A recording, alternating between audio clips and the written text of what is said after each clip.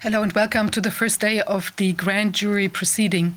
We are here in a room that has been specially built for this purpose, to hear witnesses and experts with regard to what's happened in the corona crisis. And we are connected with an international group of lawyers. And to begin, I give the floor to Attorney at Law Eine Garner from the United States of America.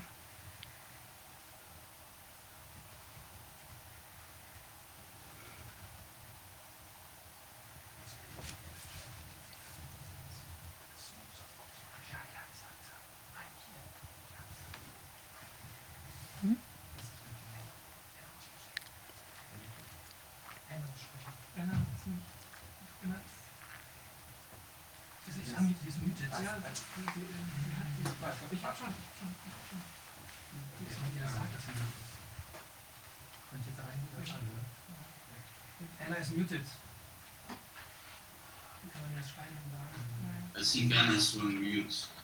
So. Anna, you must unmute yourself.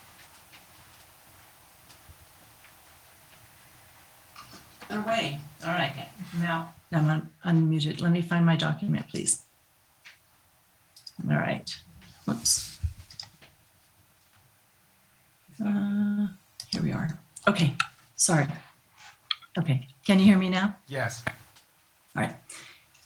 Thank you, Viviane. It is my honor and pleasure to participate in this international grand jury investigation, an enactment of a criminal grand jury against some of the perpetrators who, in a worldwide criminal collaboration, committed crimes against humanity on the entire world's population in the form of a planned pandemic called COVID-19.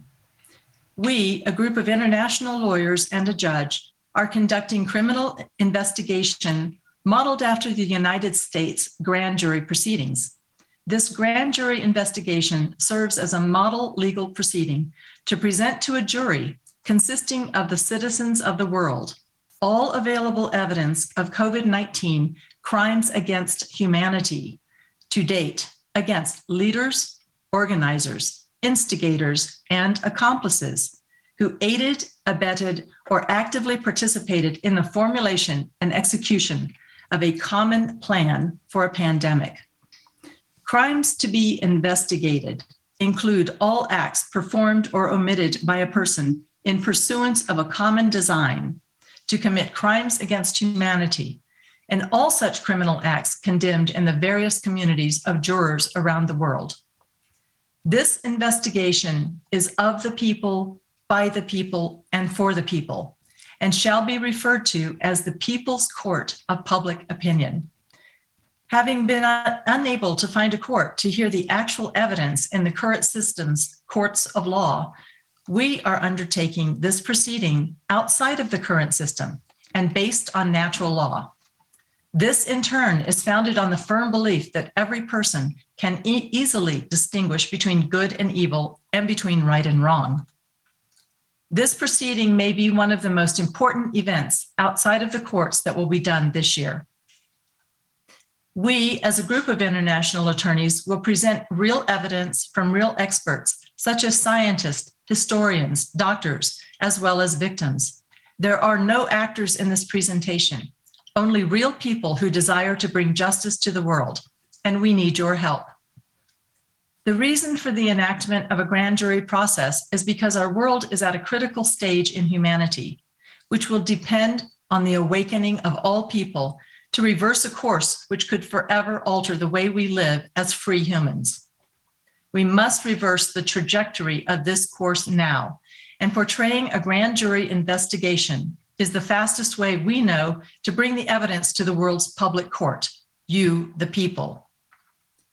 In the United States, only district attorneys or attorneys general of the various states are allowed to bring such criminal proceedings. But since no one has done so in the United States, we come forward to present the evidence to you in a form modeled after this type of judicial proceeding, which is common in the United States. We base this model on the American criminal grand jury.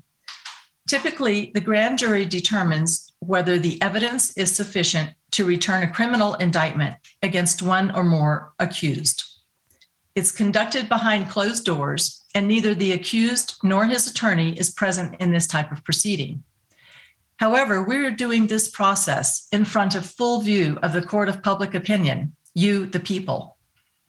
The purpose of this investigation is to reveal the evidence which could be used in this type of proceeding in your jurisdiction.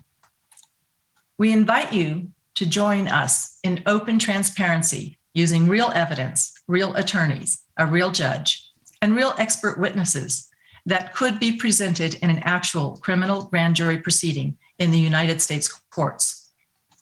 The success story of this country was written by people who trusted in a constitutional governance for the people. Our forefathers shouldered epic challenges in our history on the foundation of our Constitution. It was this Constitution and its recognition of natural rights and freedoms that released free-spirited human beings from the yoke of the British Crown. Therefore, and recognizing the urgency, we will be asking you, the court of public opinion, to review the presented evidence in order to reclaim our rights and freedoms granted to every person in this country and the world at the end of this proceeding. Thank you, Mrs. Garner. I would like to turn to Judge Rui Fonseca e Castro, who presides this proceeding. Mr.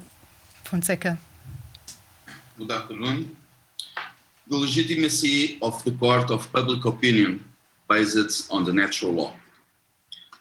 During the last 2 years, we have witnessed the dizing collapse of the democratic rule of law. In the name of an idea of common good, which has never been endorsed, the most fundamental rights and freedoms have been taken from us. And we can already feel the approach of a gigantic wave of victims. Justice systems, once strongholds of fundamental rights and freedoms, no longer fulfill their duties. That is, there are no longer judges in Berlin. Shall we wait, doing nothing, until we are completely annihilated, or rather we assume our responsibilities as members of our communities? It is our rights, and above all, our duty to the people and to the future generations to resist oppression and tyranny. The natural law, immanent to the human being, regardless of its positivation, gives us the sacred rights of resistance to oppression. If constitutions are the source of positivated freedom, fundamental rights and freedoms, natural law is its original source. Natural law confers legitimacy to the people to defend fundamental rights and freedoms before a state that has become tyrannical. It's clear now the failure of national and international justice systems to protect people from the tyranny that has taken hold. Therefore, it's in the natural law, an unwritten law inherent to the human condition, that this court of the public opinion finds its legitimacy to initiate the legal proceedings that will begin today. The court is open. Thank you. Thank you for this introduction, Judge Fonseca y Castro. I would like to give the floor now to Attorney at Law Diana Pollard-Sachs from the United States of America.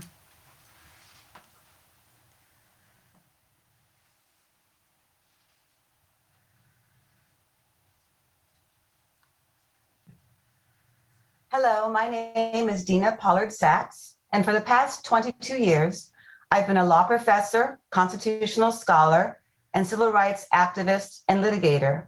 I'm here today to discuss the derivation of our Liberty Clause, which goes back to natural law, and to explain why the COVID-19 vaccines are all unconstitutional based upon our history's jurisprudence.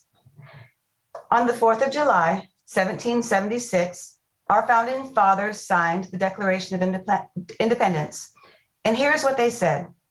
We hold these truths to be self-evident, that all men are created equal, that they are endowed by their Creator with certain inalienable rights, that among these are life, liberty, and the pursuit of happiness.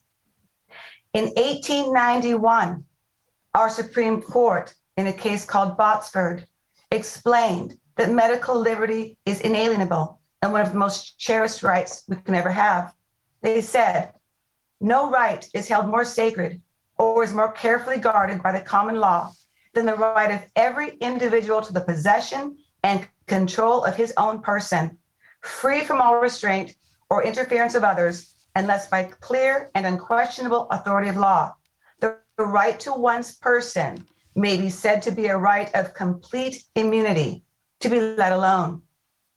In 1914, Justice Cardozo, who later became a United States Supreme Court justice, put it this way: every human being of adult years and sound mind has a right to determine what shall be done with his own body, and a surgeon who performs an operation without his patient's consent commits an assault for which he is liable in damages.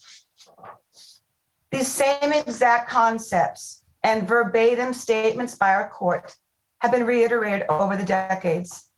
In 1990, for example, in a case called Cruzan versus Director, Missouri Department of Health, the Supreme Court basically held that each individual has a right to reject medical treatment. That goes back to the English common law. And here's what Justice Brennan said in the Cruzan case. Anglo-American law starts with the premise of thoroughgoing self-determination. It follows that each man is considered to be the master of his own body, and he may, if he be of sound mind, expressly prohibit the performance of life-saving surgery or other medical treatment. How is it then that our governments are pushing a medical treatment on us without consent, not real consent? They are coercing our people to take a vaccine that's experimental in nature upon threat of their livelihoods, their homes, and their education. Well, our government's relying on a case called Jacobson versus Massachusetts. So I'm going to explain the case and explain why it actually supports our side, that we get to choose medicine and medical treatments for our bodies. The case does not support the vaccine manufacturers and does not support vaccine mandates. In 1902, during a smallpox pandemic that killed hundreds of millions of people internationally, the state of Massachusetts passed a law. And the law said that each person must be vaccinated for smallpox or pay a $5 fine. That's exactly what the law said. It was an either or law giving people the option to pay a $5 fine if they don't want to get vaccinated. Well, Mr. Jacobson believed that his liberty interest protected him both from the vaccination and from paying the $5 fine. So he went all the way to the US Supreme Court after paying the $5 fine, and he wanted his money back. And the Supreme Court looked at the medical evidence. The smallpox vaccine had been in use for 100 years. It was being used all over the world with a great deal of efficacy, and it was quelling one of the worst pandemics in the history of the world. After reviewing the medical evidence carefully, after making findings concerning the efficacy and safety of the vaccine and the need for the smallpox vaccine, the court decided that Mr. Jacobson did not get his $5 back. Now, keep in mind also, Mr. Jacobson believed he had a liberty interest to run around town and be seen out all over town without being vaccinated. So he sort of flaunted the fact that he wasn't vaccinated because he believed he had the right to be out and about without the medical treatment he did not want. And so the court's opinion was based on all of these facts. And these facts do not support COVID mandates today. In fact, one of the last things the court said in Jacobson versus Massachusetts, and I quote, "We now decide only that the statute covers the present case and that nothing clearly appears that would justify this court in holding it to be unconstitutional and inoperative in its application to the plaintiff, Mr. Jacobson." There are several reasons why Jacobson does not support the vaccine mandates of today concerning the coronavirus. First, There's an enormous difference concerning the public risks involved. The smallpox pandemic was killing up to 60% of people in villages when the smallpox came through. Anywhere from 20 to 60% of people were dying, with an overall death rate of about 30%. At some periods, over 90% of babies who were exposed to smallpox were dying. Now compare that to COVID-19 that kills a tiny fraction of 1% of people. The public risk is not even close. The second thing is the COVID-19 vaccines are not really vaccines at all. Unlike the vaccines throughout history, which stopped infection and stopped transmission, these vaccines do neither. These are experimental vaccines. They haven't been around for 100 years. They haven't been tried and tested. And our people are being subjected to an experimental vaccine when none of us really know what the long-term effects are going to be. And finally, the law in Jacobson versus Massachusetts gave an option for the people to pay $5. Today, that would be just under $150. Compare that to people losing their livelihoods, all that they've worked for, their homes and their college education, because they won't submit to an experimental vaccine. There is simply no comparison. Jacobson versus Massachusetts does not support the vaccine manufacturers or the vaccine mandates. So some of you may be wondering then, why haven't the COVID vaccine mandates been declared unconstitutional fully? Well, some of them have been, but there's one that withstood the Supreme Court scrutiny on January 13th, 2022. So I want to explain that. First of all, the healthcare worker vaccine mandate arose from the taxing and spending clause of the US Constitution found in Article 1, Section 8. Congress has historically been given great latitude to attach strings to federal monies. So you take the sour with the sweet. And if you want federal monies, you have to submit to the conditions by Congress. Throughout history, Congress has been allowed to put conditions on the receipt of Medicare and Medicare funding, and specifically has authorized conditions to limit the transmission of communicable diseases. Still, the opinion was 5-4, with only 5 justices agreeing that the vaccine mandate for healthcare workers passed the original test to see whether or not the court would stop the enforcement of the vaccine mandate. But the real question is, as Justice Thomas indicated, why wasn't the efficacy and safety of the vaccine considered? It was not considered. And Justice Thomas made that very clear in his dissent, joined by 3 other justices. Well, the reason that the vaccine's efficacy and safety was not considered is because the issue was not before the court. Of the 22 states who challenged the healthcare vaccine mandate, no state claimed that the mandate violated the Liberty Clause. The Liberty Clause is where we find our medical freedoms. Throughout history, the Liberty Clause is the clause used to protect us against unwanted medical procedures and even to allow us to demand medical procedures that we want. So you will see behind me a picture of the United States Supreme Court House. I have faith that when our justices are presented with the medical facts concerning the efficacy of the vaccine, the need for the vaccine, and the way our governments are bullying and coercing people to take the vaccine against their desire, the court will uphold our liberty rights, and they will declare all of the vaccines unconstitutional. Later today, and in the days that follow, you'll be hearing from a number of medical professionals describing why this vaccine is nothing like the vaccines of the past. So I encourage you to stay tuned in, and thank you for watching. Thank you, Mrs. Pollard-Sachs, for this opening statement of yours. I would now like to give the floor to Dr. Rainer Füllmich, attorney at law in Germany, for an overview. Thank you. Good afternoon. My name is Rainer Füllmich, and it is my pleasure to serve as one member of a group of distinguished international attorneys and lawyers who have been collaborating on this very important case for many months now. This case, involving the most heinous crimes against humanity committed under the guise of a corona pandemic on a global scale, looks complicated only at first glance. But when you put together all those pieces, all those little pieces of the puzzle, as we will do this for you with the help of many renowned experts and other witnesses during this proceeding, you will see 4 sets of facts. 1, there is no corona pandemic, but only a PCR test plandemic, fueled by an elaborate psychological operation designed to create a constant state of panic among the world's population. This agenda has been long planned. It's ultimately unsuccessful. Precursor was the swine flu some 12 years ago. And it was cooked up by a group of super rich, psychopathic and sociopathic people who hate and fear people at the same time, have no empathy, and are driven by the desire to gain full control over all of us, the people of the world. They are using our governments and the mainstream media, both of which they literally own, to convey their panic propaganda 24/7. 2, the virus itself can be treated safely and effectively with vitamin C, D, zinc, etc., and also with off-label use of ivermectin, hydroxychloroquine, etc.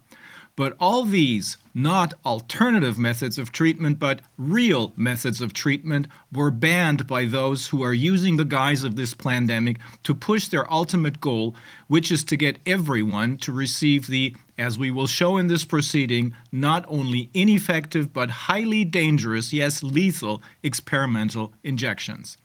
3, the same people who made the swine flu, which ultimately turned out to be a mild flu, into a pandemic 12 years ago by first changing the definition of what a pandemic is and then creating panic, created this corona pandemic. The swine flu was their first real attempt at creating a pandemic. And just as one of its purposes then was to divert our attention from the blatantly fraudulent activities of their financial industry, more aptly to be called a financial mafia, which had become visible through the Lehman crisis, this is also one of their major purposes of this corona pandemic now. Had we taken a closer look then, during the Lehman crisis, instead of blindly believing our government's promises that the perpetrators of those financial crimes will be held liable, we would have seen then that they had been looting and plundering our public coffers for decades. And we would have seen that our governments are not our governments anymore. Rather, they have been taken over by the other side through their main platform, the World Economic Forum, which had started to create their own global leaders through their Young Global Leaders program as early as 1992. 2 of the first graduates being Angela Merkel and Bill Gates. And we would have understood already then what we will show you now through this proceeding. These financial crimes went unchallenged by our politicians because they're aiding and abetting those who commit them and profiting from these crimes. 4, ultimately, however, we will show to you, the jury, that the other side's main purpose is to gain full and complete control over all of us. This involves the finalization of their looting and plundering by deliberately destroying our small and medium-sized businesses, retail businesses, hotel and restaurants, so that platforms such as Amazon can take over.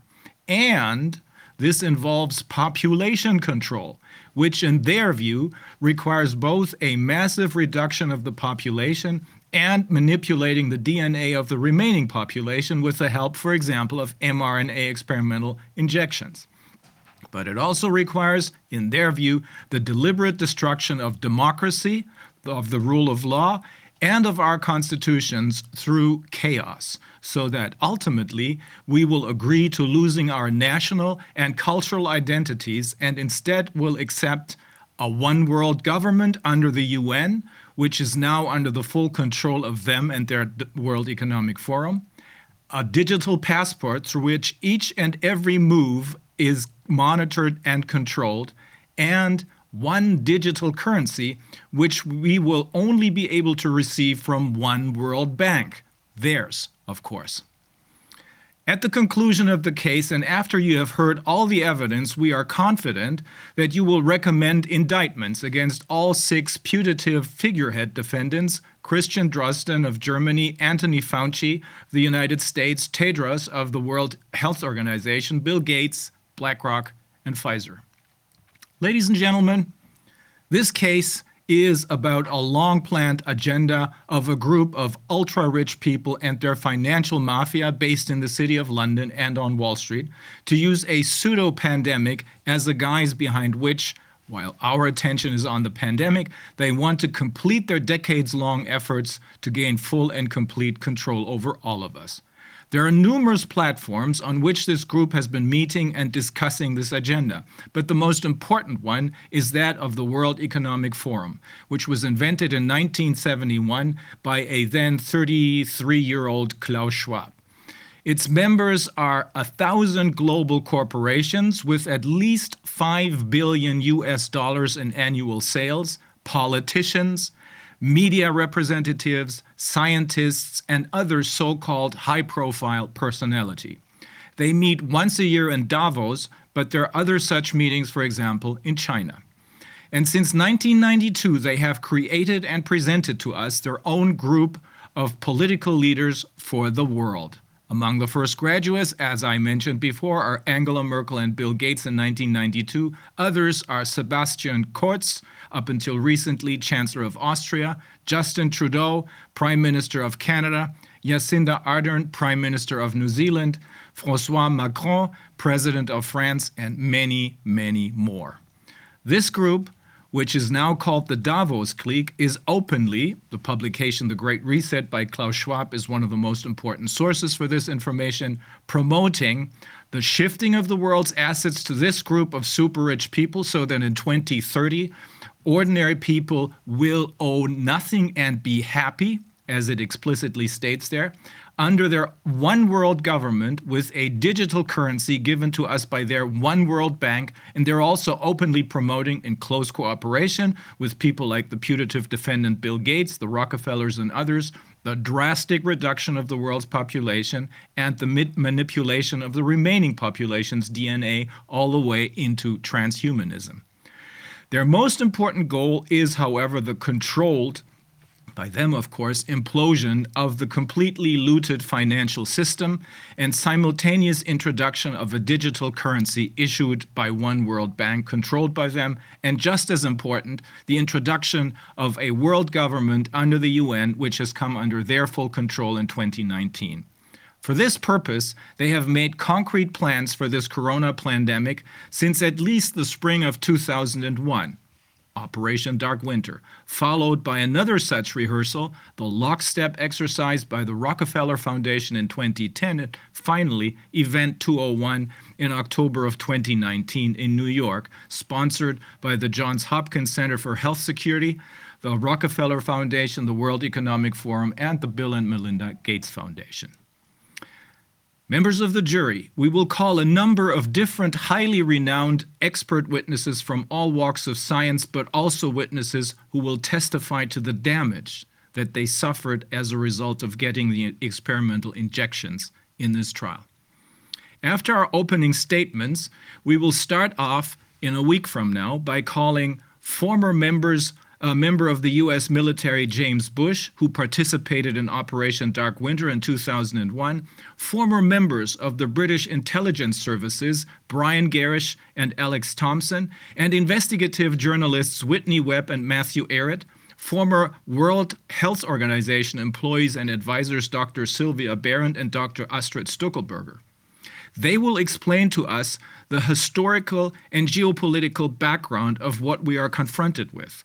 And they will show to us how this agenda has been planned for at least 20 years, starting with Operation Dark Winter in 2001, and some 10 years later, the lockstep scenario by the Rockefeller Foundation, ending with the dress rehearsal, Event 201, in October of 2019.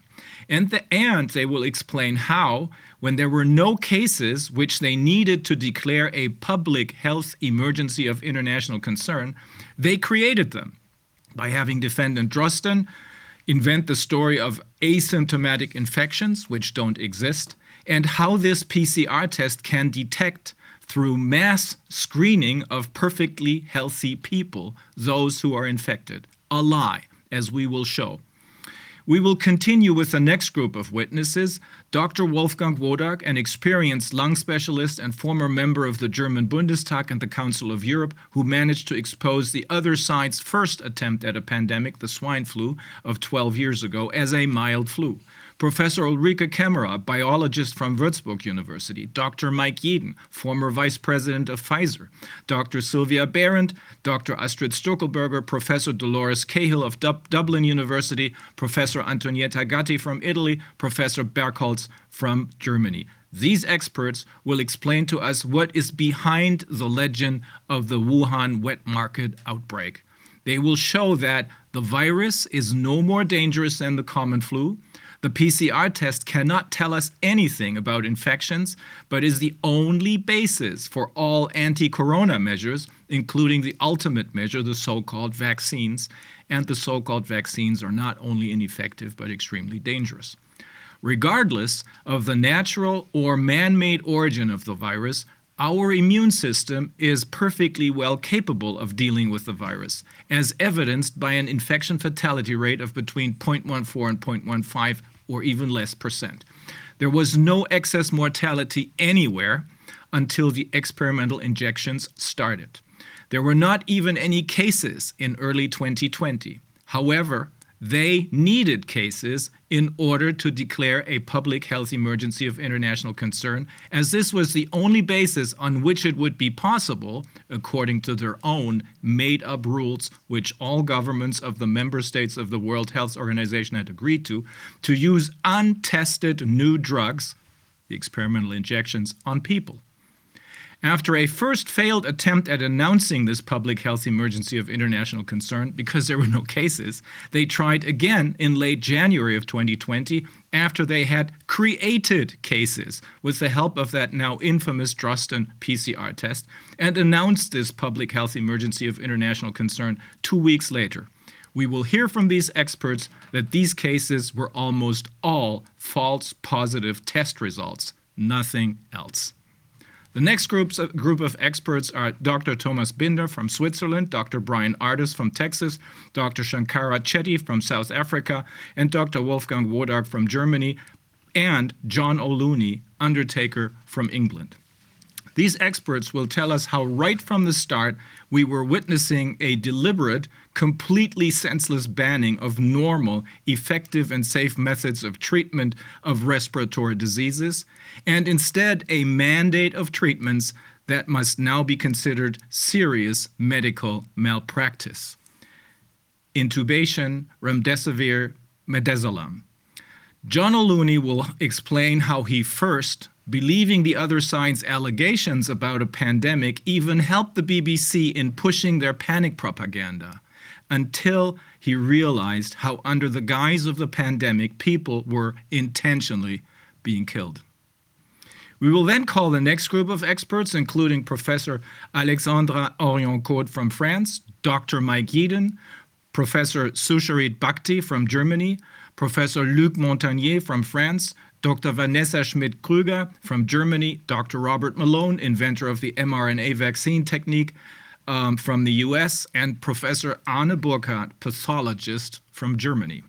They will show us that while the virus did not cause any excess mortality, it has a survival rate of 99.97%, the shots are now killing people and have been causing excess mortality of up to 40% since September as a result of a poisoning with the spike protein and of shutting off our immune system.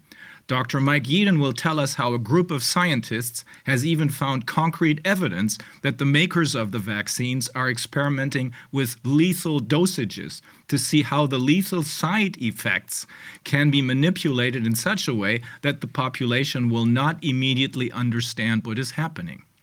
The next group of experts will explain to us how it could have come to this.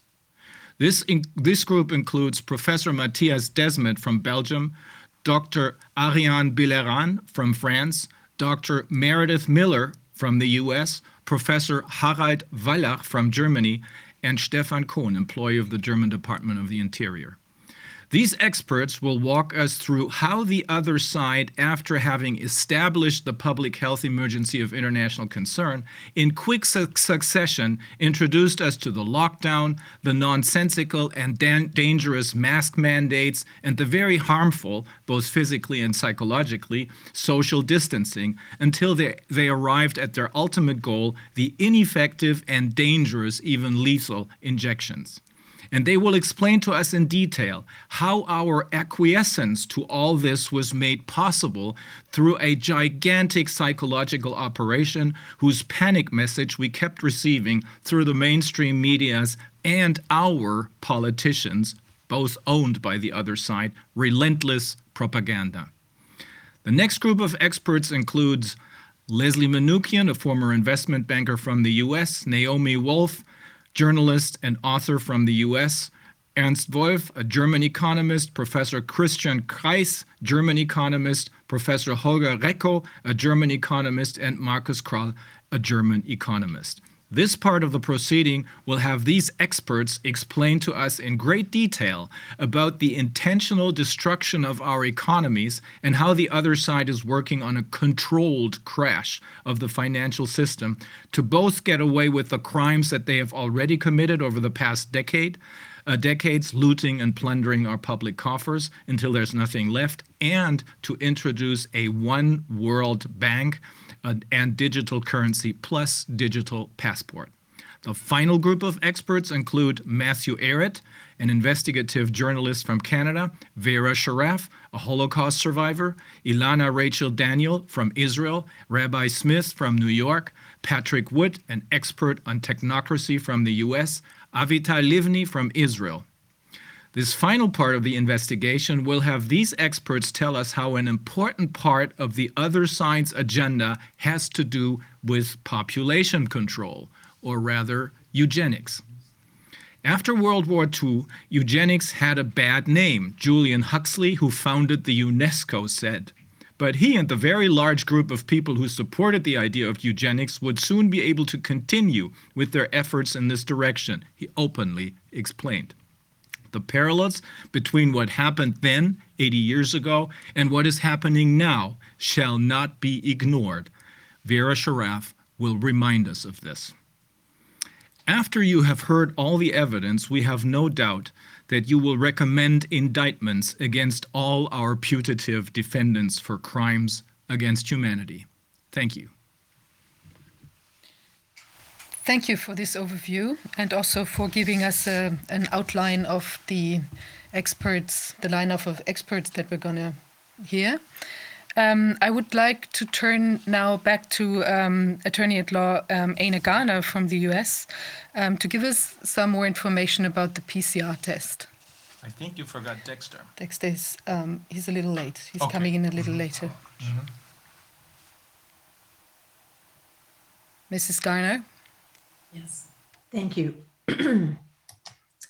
Thank you.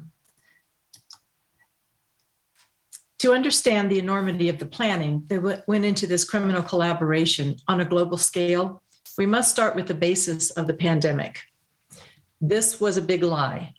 It was a lie for the governments of the world to declare, almost in unison, a global pandemic, a word like so many others involved in this official narrative that had its definition changed to meet the goals of the agenda. Specifically, what I wanted to talk about is the big lie that was based on the PCR test, the testing. This was not a pandemic, but a case-demic. The information we've been given by the CDC and the FDA on the PCR test is demonstrably false, and we will have evidence proving this.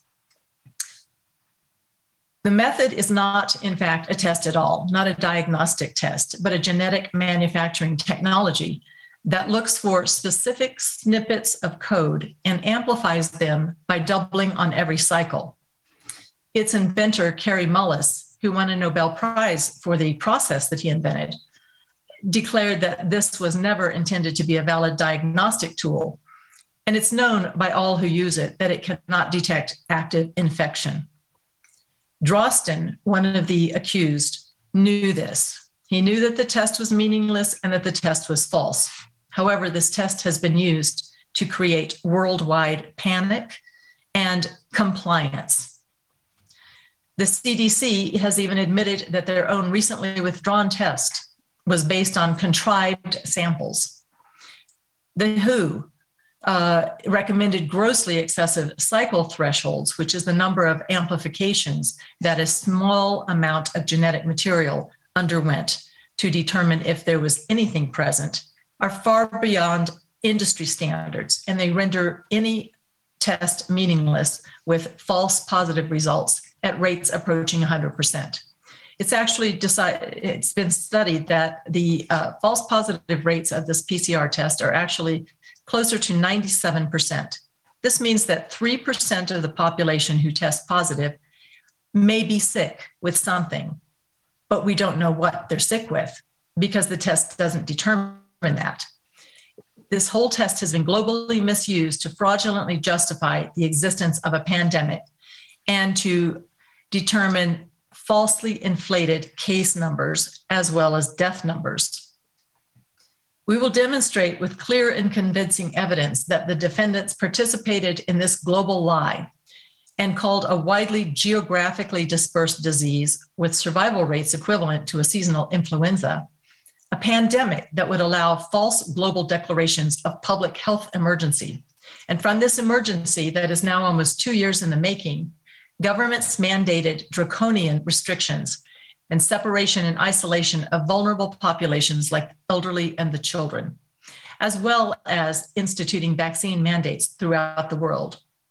What we know will happen next is vaccine passports, which will lock down our planet even further, as well as quarantine camps everywhere. Our trust has been betrayed by the corruption in the system, and we will provide you with verifiable sets of facts that we have all been grievously misled to believe a big lie.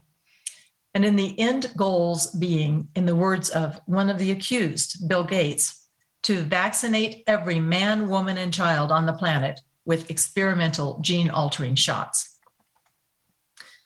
These PCR tests have been used to drive the case numbers and deaths. Let's look at the definition of a case. Historically, a case was someone who was sick, not just a positive test in the absence of any symptoms. With worldwide testing of healthy people, they have grossly inflated the number of cases. And this is broadcast in our faces all the time by mainstream media, by Department of Highway signs in the United States and maybe in other countries, and has been used to incite panic and compliance amongst the whole world. The significant drawbacks are why PCR testing should only be done on symptomatic patients and why a positive test should be weighed as only one factor of any diagnosis. You cannot diagnose anyone in the absence of clinical symptoms and in the absence of medical diagnosis. So what we have is testing healthy people in large numbers, which predictably result in falsely inflated numbers and the panic. The CDC and the FDA have recognized this potential, as did the perpetrators of these crimes that we will be presenting. The evidence will show that Drosten, who claims to have invented the test for COVID-19, was aware of its limitations and its falsity. The test was not specific for any virus or bacteria. Therefore, it's meaningless in determining what might even be causing any symptoms. What the test is good for is causing worldwide panic.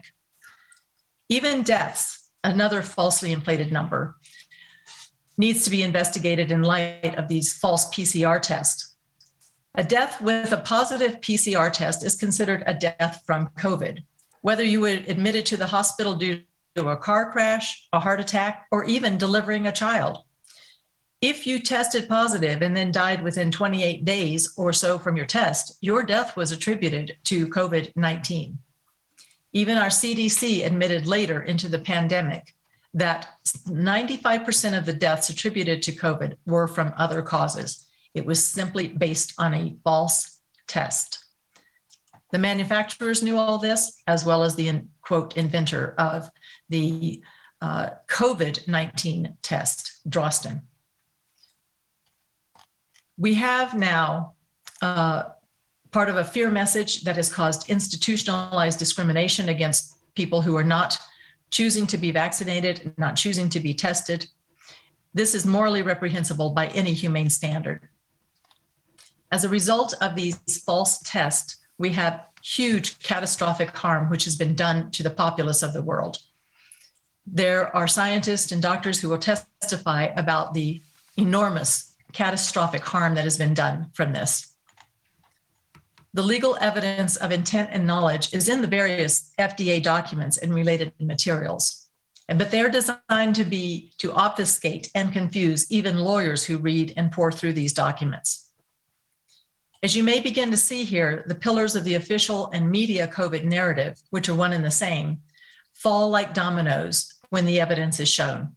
There is irrefutable evidence of fraud and multifarious malfeasance throughout the COVID regime if you have the courage and intellectual honesty to look and study it and consider it fairly. Please do. It may be shocking to some, unbelievable to others, but I assure you, this evidence is real and disturbing. One of the things that is a byproduct of it is the system has to pretend that the only answer to these inflated numbers of cases and deaths are vaccines. And they have done this in order to get them emergency use authorized and on childhood schedules. And this is what is coming next. Thank you for listening. Thank you, Mrs. Garner, for these additional words. I would, I would like to now turn to Deepali Ojha from India. Can you hear us? Yes, thank you so much. Good afternoon, everyone. I'm Advocate Deepali Ojha from India. It's a matter of great honor for me to present my opening statement to Grand Jury of People's Court of Public Opinion. I thank Judge Rui da Fonseca and all my learned colleagues for their thoughtful and insightful presentations.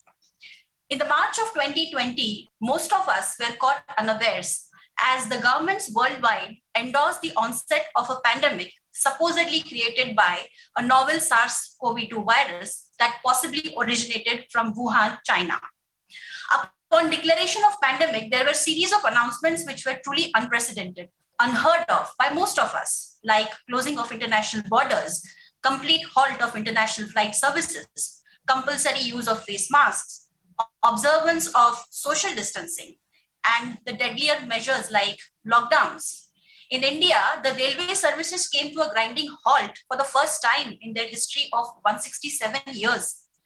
Each country swiftly endorsed similar measures supposedly to prevent and control the spread of infection. In that prevailing state of chaos, panic, shock, uncertainty, and fear, most of us relied on mainstream media as a source of authentic information around this virus and the resultant havoc it wreaked upon us humans. One of the prominent aspects of communication constantly received from global governments and health authorities was that there is no known cure for this SARS-CoV-2 virus. In several countries, patients who were sick were refused admission in hospitals and were sent back home, stating that there is no cure for this disease. During this phase, there were honest physicians and frontline doctors who treated patients with repurposed drugs, which is certainly not a new phenomenon with the allopathic stream of medicine. And some physicians devised their own protocols for treatments based on their vast and rich clinical experience. While the physicians performed their solemn duties of saving their patients' lives in the best possible manner using repurposed drugs with proven safety profiles, in combination with supplements like zinc, vitamin C, vitamin D, etc., we witnessed a vehement opposition from the very same health authorities that were at the helm of designing the response to the pandemic. The unrest caused to these people at the helm was very conspicuous through their acts of dismissal of any information that revealed how the early treatments were effective and that there existed alternative therapies to treat COVID-19 patients. Now, any person of ordinary intelligence would have found this to be unreasonable in the sense that saving lives would obviously be the first and the foremost objective, and especially when the physicians, based on their clinical expertise, claimed that they were able to cure patients through early treatment drugs. I will digress here for a moment to share with you something from the perspective of my country, India. In India, we have rich tradition of alternative systems of medicines like Ayurveda, Siddha, Unani, and other systems of healing like naturopathy and homeopathy. In fact, there is a dedicated ministry under Government of India by name Ayush, which is an acronym for Ayurveda, Yoga and Naturopathy, Unani, Siddha, and homeopathy. The recognized doctors who are trained to practice these alternative systems of medicines have successfully treated COVID-19 patients. However, after the rollout of these experimental vaccines, we should not be calling these as vaccines. In fact, these are injections, which would be an appropriate description. Now, after rollout of these experimental injections, the blocking of any discussion around alternative treatments seemed to have become more pronounced. That included dismissal of doctors who advocated for early treatments of COVID, or the ones who proclaimed that early treatments were indeed safe and effective. Some doctors have even faced disciplinary actions from their medical boards. Some were publicly ridiculed and faced the threat of cancellation or suspension of their medical licenses. Such an acerbic response from the health authorities, governments, and medical boards was itself a red flag that something somewhere was wrong and amiss. It is worthwhile to note that most of the persons who were dictating the country's COVID-19 responses worldwide were not even treating the COVID-19 patients, but they did not pay any heed to the honest and diligent physicians who were actually treating patients on the ground with early treatments. As my learned colleague has already pointed out, that the possible reason for the blocking of any information around early treatments, effectiveness of early treatments, was the emergency use authorization, which is granted only when there is no drug that is adequate, number one, approved and available for treatment. The claim that there is no cure for COVID-19 made it possible for the vaccine manufacturers to apply for EUA. Besides, there is immunity that the pharma companies enjoy while EUA is granted to them. I wish to inform here at this juncture that in India, there are no specific provisions like the ones laid down by US FDA around the grant of emergency use authorization. And therefore, till recently, alternative treatments or early treatment drugs were part of India's national COVID management protocol. Ivermectin, hydroxychloroquine were included in our national protocol until late September 2021. In fact, states like Uttar Pradesh and Goa in India rose to prominence globally for the successful demonstration of use of ivermectin in controlling the spread of COVID-19 and in curing the patients speedily. However, these success stories have been deliberately undermined and suppressed by all those compromised persons and media platforms which have invested heavily in vaccine businesses or who have vested interest in some form or the other in not letting the success of these early treatment drugs known to all people.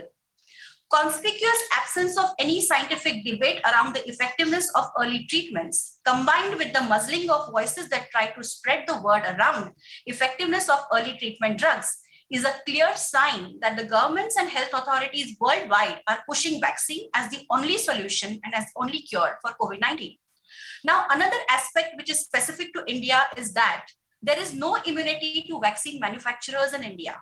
And this has been confirmed on affidavit filed by Government of India in our apex court in Supreme Court of India. Recently, we have assisted in filing a petition at Bombay High Court by a father who lost his daughter to the first dose of these experimental vaccines. He has claimed a compensation of around $1.3 billion for loss of life of his daughter. And this is the second case that we have assisted in filing. The first case has been filed in late November 2021. It is filed by a mother who lost her young son to the first dose of these experimental vaccines. In this case, the deceased son was compelled to take the experimental vaccine in order to access the public transport system, which allowed only vaccinated people to travel, as per the administrative order passed by the government official.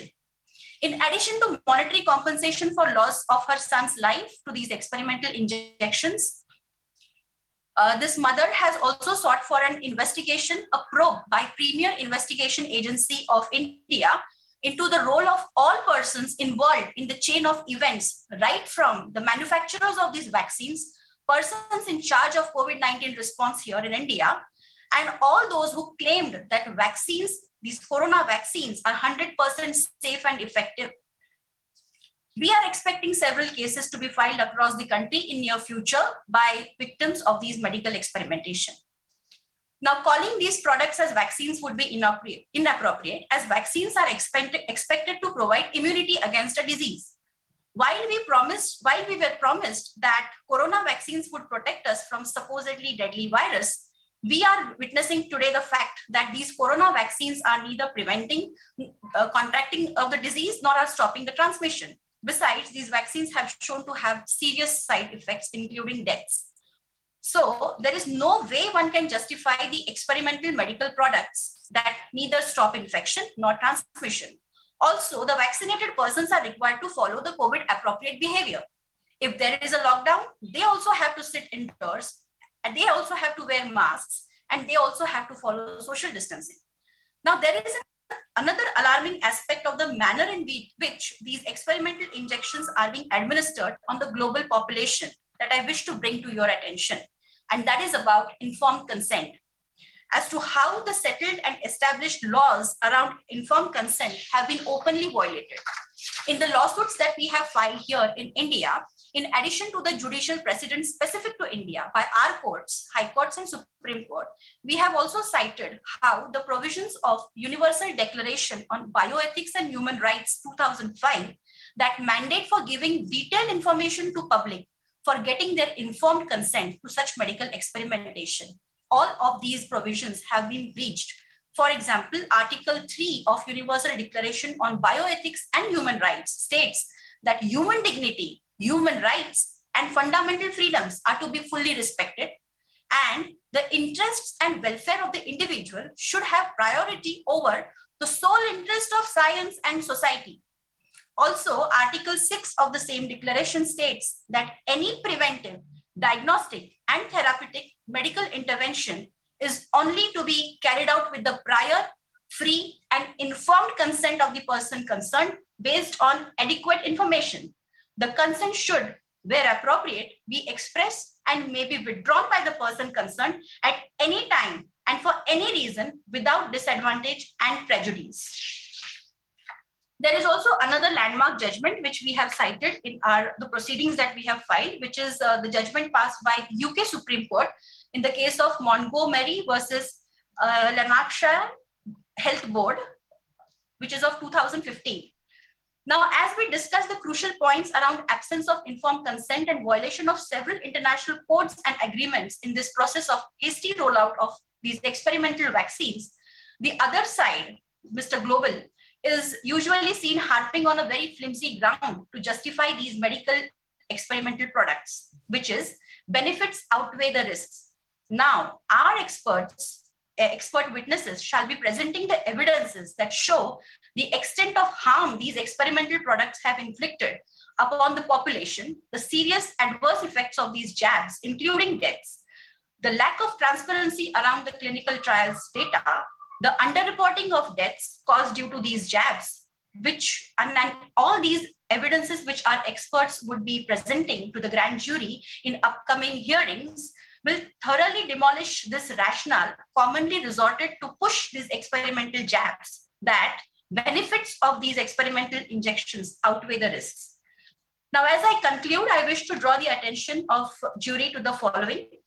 The rationale for authorities declaring that there is no cure for COVID-19 is not clear till date, since there has been no scientific debate or discussion between people in charge of COVID-19 response in countries and those physicians, scientists, and doctors who claim to have proven and documented success stories around the effective early treatments.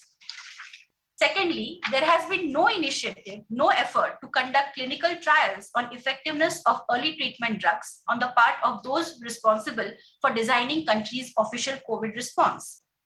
There has been blanket denial regarding the natural immunity or the immunity developed after natural infection, in spite of several studies being published to this effect. There is a deliberate censorship by big tech of anyone and everyone who chooses to talk about how there exist alternative treatments and that these are safer than the experimental injections. Lastly, the fact that repurposed drugs with extensive data on safety profile are ignored and an experimental medical injection hurriedly rolled out is touted as safe and effective. We know that there is no transparency around the data on clinical trials conducted. Given the number of adverse events being reported globally daily, these experimental products are anything but safe.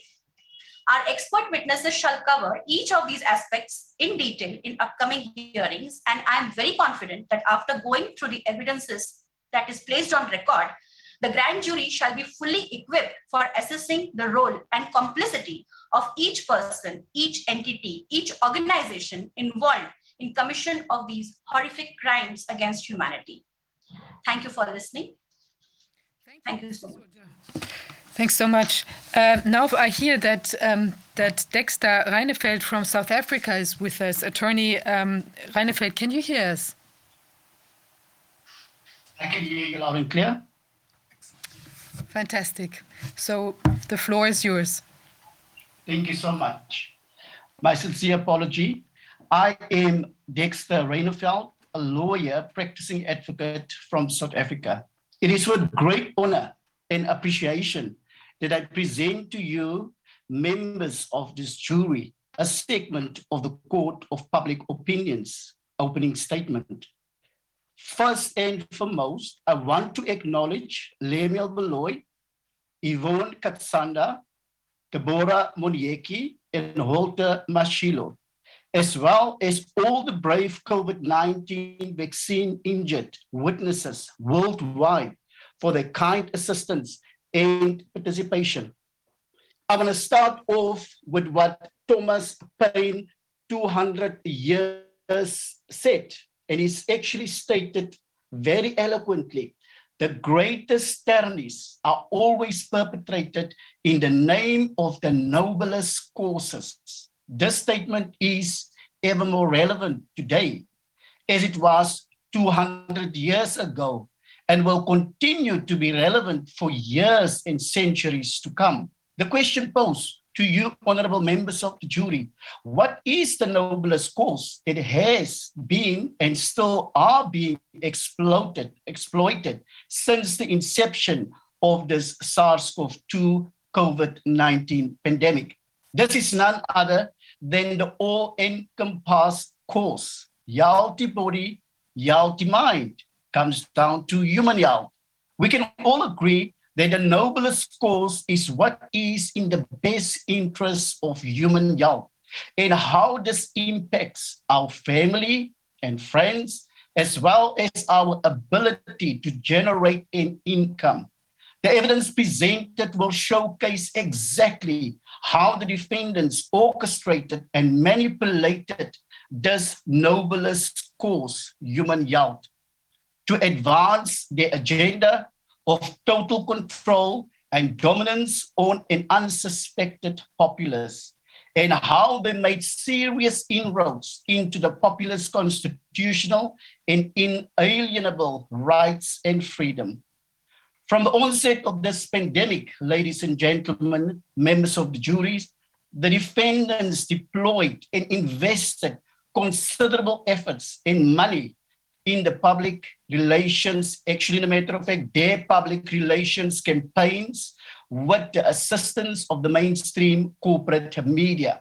They capitalized this human health concerns for their financial benefits and aspirations of total dominance and control. To their benefit, they use the catchphrase, follow the signs. This is a catchphrase that all of us are just so familiar with. For whenever they talk, They will always substantiate, let's follow the science. This is what the science says, to justify and legitimize their public health policies for the so-called common good worldwide in lockstep. In addressing the human health concerns in respect to COVID-19, the following pertinent questions must be posed, ladies and gentlemen. The first question, what is the true nature of the SARS-CoV-2 virus? Is it really novel? And if so, to what extent can we say it is novel? The short answer to that is no, it is not novel. Here, the evidence from the medical and scientific experts will show beyond any shadow of doubt that we are not dealing with a novel virus. In a matter of fact, ladies and gentlemen, members of this jury, the SARS-CoV-2 virus can in many ways be regarded as a seasonal flu, where its composition is very much comparable to the SARS-CoV-1 virus. The second question that we need to pose, are there any suitable and viable medical treatments to combat the COVID-19 illness? Without going into too many detail, my learned friend, Advocate Dipali, has clearly indicated that yes, indeed, there is alternative treatments, and not just that there is alternative treatments, but there is successful alternative treatments. And this is the evidence that will most definitely be presented to each and every one of you.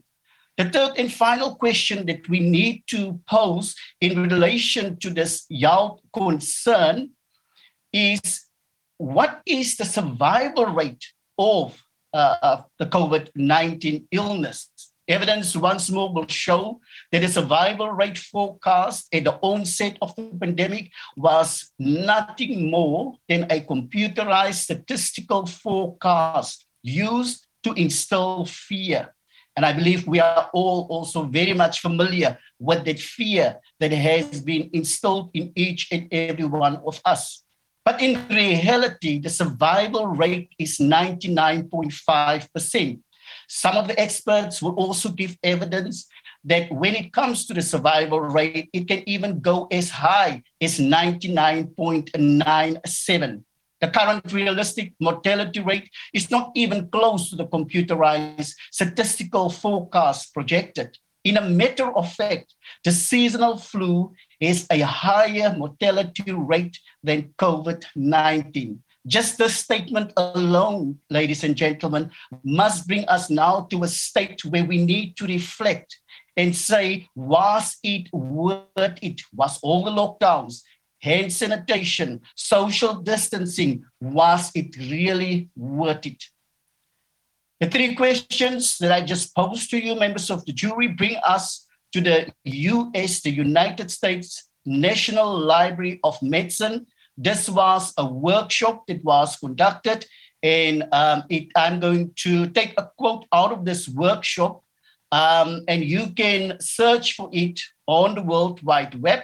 And it is a rapid medical countermeasures response to infectious disease, enabling sustainable capabilities through ongoing public and private sector partnership, in which Dr. Peter Daszak wrote to Dr. Anthony Fauci, open quote, that until an infectious disease crisis is very real, present, and at an emergency threshold, it is often largely ignored. We need to increase this public understanding of the need for medical countermeasures, such as pan-coronavirus vaccine. A key driver is the media, and the economics will follow the hype.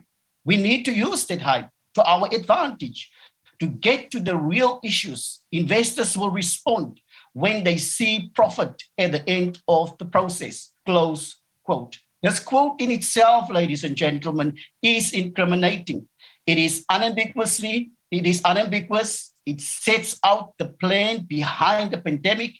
And by a click of a button, honorable members of the jury, you can search for yourself on the World Wide Web who the financial beneficiaries are of this pandemic. Without any doubt, it is the investors, it is the shareholders of the vaccine companies, to the dismay of the populace, the average man, the average woman. What the ultimate intent to obliterate small and medium-sized businesses. The only businesses who are currently thriving financially are the pharmaceutical companies and the big tech conglomerates. We also see the direct impact it had on mums and pops shops and medium-sized companies as well. What the statements presented to you will clearly indicate why citizens participated in the global vaccine medical experiments. At the core of the vaccine participants' belief system, and you will hear it from the vaccine injured victims. At the core of their belief system as to why they partook in this medical experiment is that they thought it will be in their best health interest and ultimately financial interest. So with this said, we see there is a direct connection. I have to do it because of my health. And if I don't do it, I'm going to lose out financially. I will not be able to earn an income. And hence why I pose to you, why the financial interest? If they do not participate in the experimental vaccines, they stand to lose their financial income capacity. This is nothing short of coercion and blackmail, to say the least. This is what we call, ladies and gentlemen, the carrot and stick approach. The evidence presented will elucidate due ethical medical experiment processes and protocols that must always be adhered to when conducting medical experiments in mass. Medical experiments must adhere to the highest standards of medical ethics as set out in the Declaration of Helsinki, the Nuremberg Code, as well as each respective country's codified legislative prescripts. The evidence will show that without any doubt, the Declaration of Helsinki, the Nuremberg Code, and the codes of conduct for medical experiments in each and every country were violated. In a matter of fact, it's still being violated with this mandatory vaccine mandate. It's being pushed throughout the world. And this has all been done with the catchphrase, follow the science. The evidence will show that when it comes to SARS-CoV-2, when it comes to COVID-19, it can be compared as a common flu. The honorable members of the jury, the mRNA inventor, Dr. Robert Malone, stated on multiple alternative media platforms as to why the COVID-19 mRNA experimental vaccines are dangerous and fraught with grave possible long-term sequelae. Inter alia, we're talking about myocarditis, pericarditis, and the evidence will clearly indicate that.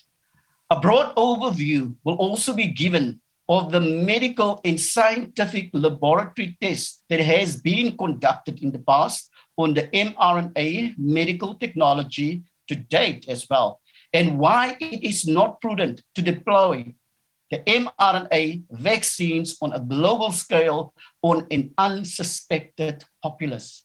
The evidence will be corroborated by pharmacologists, toxicologists, immunologists, virologists, physiologists, and biochemists, inter alia. Here is a prelude of the evidence that will be presented by either Professor Bhakdi, Professor Palmer, and or Dr. Wodak. And I quote, open quote, overall, it is apparent that the novel method of introducing genetic material into human cells via adenoviruses or adeno-associated viruses is fraught with dangerous side effects, the causes of which are not yet entirely clear. While such risk might be acceptable in otherwise incurable conditions such as spinal muscular atrophy, It is absolutely irresponsible to impose them on healthy people who have little or no risk to ever experience a severe course of COVID-19, close quote. Members of the jury, to fully comprehend the full extent of the plan behind this pandemic, we must focus to what extent the defendants enacted their lockstep approach or follow the signs. We do not have to go too far to comprehend their playbook. We can simply look at how they changed, adapted epidemiological, medical, and scientific definitions to suit and justify their mantra of follow the science. With closer introspection, we must investigate how they changed, adapted medical and scientific definitions. And the definitions we're talking about is pandemic, endemic, vaccines, herd immunity, and natural immunity. Medical and scientific evidence will show how these definitions were altered, adapted to fit the defendant's premeditated intentional criminal offense, crimes against humanity. The adaptations of a paramount epidemiological, medical, and scientific definitions are criminal, i.e., they follow the science narrative, is not in sync with well-established epidemiological standards and practices. The evidence will clearly illustrate the discrepancies between the follow the science narrative and the actual well-established objective medical and scientific information and data. Honorable members of the jury, I hereby draw your attention to a quote by Booker T. Washington. Open quote. A lie does not become truth. Wrong does not become right. And evil doesn't become good just because it's accepted by a majority. Even if the majority, for argument's sake, and I just quickly want to go back, by a majority, that's the close quote. Even if the majority, for argument's sake, accepts the distorted medical and scientific definitions, it cannot be seen as correct and or truthful. A mere change of medical and scientific definitions at the whim without clear, unambiguous medical and scientific substantiations cannot justify any changes, adaptations, and it cannot thus be seen as truth. It does not matter how many times the defendants and or any collaborators repeat a lie. In the case we are making reference to the media, it cannot become truth. Of the questions uppermost in the minds of the populace, honorable members of the jury, is how is it that the defendants were able to make so many advancements in the rollout of the planned pandemic and the vaccines? Why did a considerable number of the populace fall for the defendants' pandemic narrative to the extent where they presented themselves to be vaccinated with an experimental mRNA COVID-19 vaccine? To answer this, we have to look at the following concept, astroturfing. And I'm going to read the definition of astroturfing from the Merriam-Webster definition, and it reads as follows. Organized activity that is intended to create a false impression of a widespread, spontaneously arising grassroots movement in support of or in opposition to something, such as a political policy. But that is, in reality, initiated and controlled by a concealed group or organizations, such as corporations. Evidence will be led to show how the defendants and the co-conspirators drummed up grassroots support and how they deployed mainstream corporate media to push their agenda of premeditated global mass murder by convincing a portion of the populace to willingly accept the experimental COVID-19 gene therapy vaccines. It will be shown that through a psychological state of large-scale mass formation, the populace mental acuity was intoxicated. And as a direct consequence, the populace trusted the mainstream narrative, even though it was utterly absurd and obviously wrong. I leave you with the following quote from Aristotle. It encapsulated the true essence of our current state of affairs globally. But before I go into it, this court of public opinion asks you to duly consider all the evidence that will be presented in its totality and to find it in you to see the truth. For what it is,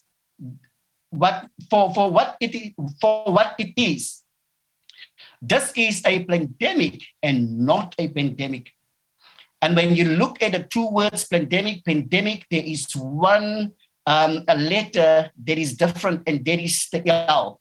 So what we say, we will be presenting all the evidence. You will learn exactly as to why we are where we are. And as a result of that, you will be confident to say, I have learned, so I'm going to take that capital L and I'm going to insert it in pandemic. This is not a pandemic. This is a pandemic. The evidence is clear and direct. Consequentially, the evidence presented will showcase that there is sufficient prima facie evidence against all the defendants, and that indictments can be, and in a matter of fact, must be issued against the defendants in their personal or professional capacities, as well as against those co-conspirators in each and every country in the world who played an instrumental role in peddling the great illusion of follow the signs. Yes, following the signs to a point of literal death. And this is the quote from Aristotle, open quote. Governments which have a regard to the common interest are constituted in accordance with strict principles of justice and are therefore true forms. But those which regard only the interest of the rulers are all defective and perverted forms, for they are despotic, whereas a state is a community of free men. I thank you, honorable members of the jury. Thank you, Mr. Reinefeld, and thanks everyone for the opening statements. We have come to the end of the opening statements, and I would like to let the jury know, the viewers, you can be part of the jury. And we have set up an email address, contact@grand-jury.net, where you can get in touch with us, like both if you're, for instance, a lawyer and you would like to support this endeavor to provide the evidence so that the indictments can begin. So get in touch with us. And also if you are a victim, if you have undergone like problems like with your business, if you have had vaccination damages, if you have suffered all kinds of losses or restrictions, you can get in touch with us and we can present your case, maybe even here while the proceedings are ongoing, or like in a additional forum, like maybe on a website, so it can be known to the world what has happened to you. Maybe some closing words for today. We are very appreciative of the viewers' participation in this proceeding. It's a model proceeding. And I will say on behalf of the entire group of lawyers, some of whom you have met, some others you will see during the continuing proceeding when we question witnesses, for example. I want to thank you and I want to implore you to support us, to watch this, to tell the world what is really going on, because there are not very many sources which you can trust. There are a few sources. This is one of them. And we believe this is one of the most important ones of them, because what we're doing here, what we're undertaking, is to give you a complete picture of what has happened and what is happening. Because only by seeing the complete picture will you come to the conclusion that we cannot trust those whom many of us are used to trusting. Our governments are not our governments anymore. Our institutions have been infiltrated by those who are committing these crimes against humanity. More importantly, once you realize that, you will also come to the conclusion that it is only us, the people, who will make a difference. We will put an end to this, and we will make sure that there will be cleanup afterwards, including the procedures that are necessary in order to bring justice and in order to bring those to justice who have committed these crimes against humanity. Thank you very much.